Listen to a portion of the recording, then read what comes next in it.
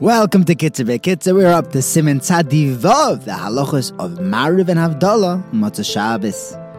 We are noyeg that after Mariv on Friday night, on Motzei Shabbos, we say V'hurachem and Baruch Hu with a niggin to elongate it. So we'll have a little more Kedusha stretched out into the Chol. In Shemona Esrei, we say Atochoinan Tonu in the bracha of Atochoinen.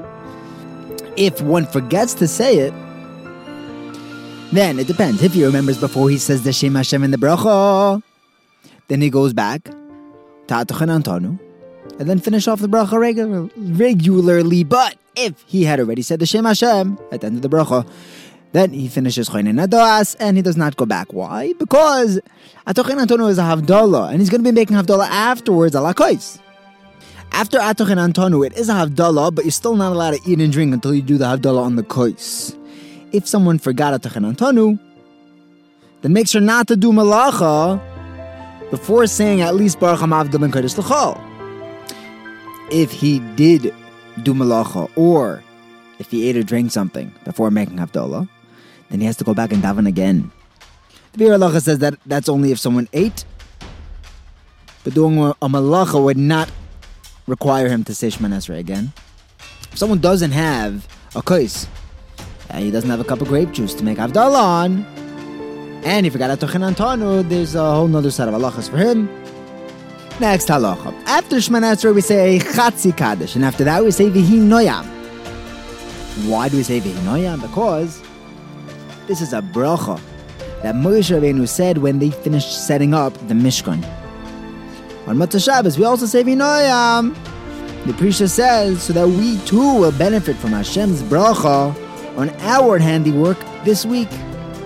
We should say it standing up. We are noyeg to say Oirech Yomim, that pasuk, twice.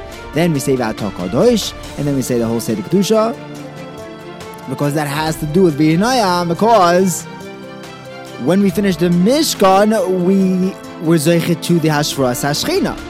And that's why we say V'atah Kadosh, Yoshev Tilos Yisrael. Hashem is Kaviyachol enthroned on the praises of Klal Yisrael.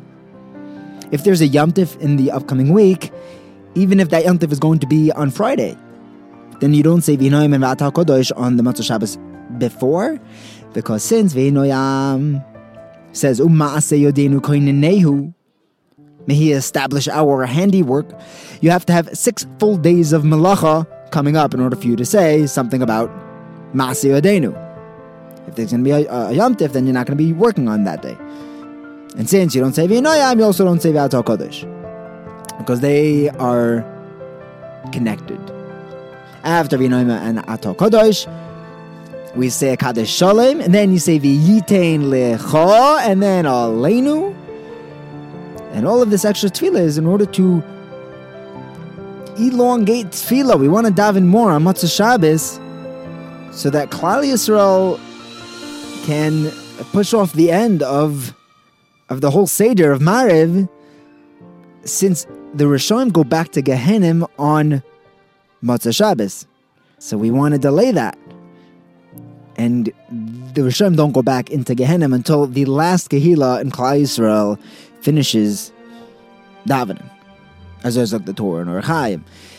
Next halacha, the same way it's a mitzvah to make Kiddush when Shabbos comes in Al Hayayin, so too there's a mitzvah to make Kaddish by Havdalah using wine. We also have Besamim, that's to cheer up our neshama, because we lost our neshama Yisera.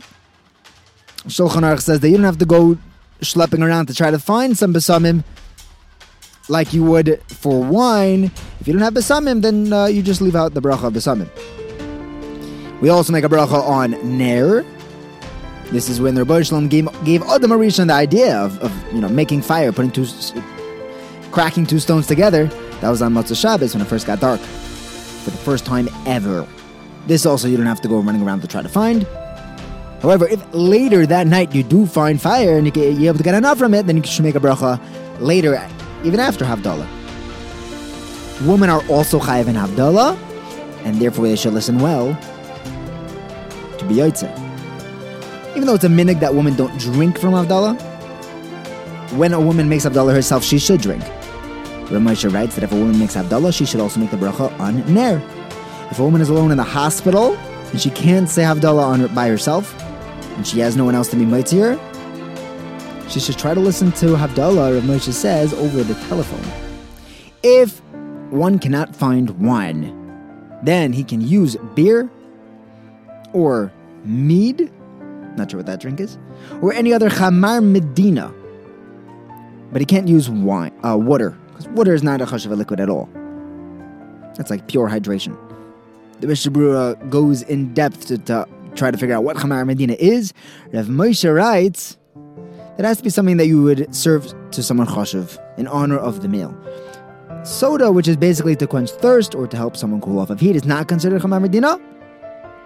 Rav Moshe says it's a big shaila whether milk and iced tea would be considered chamar medina.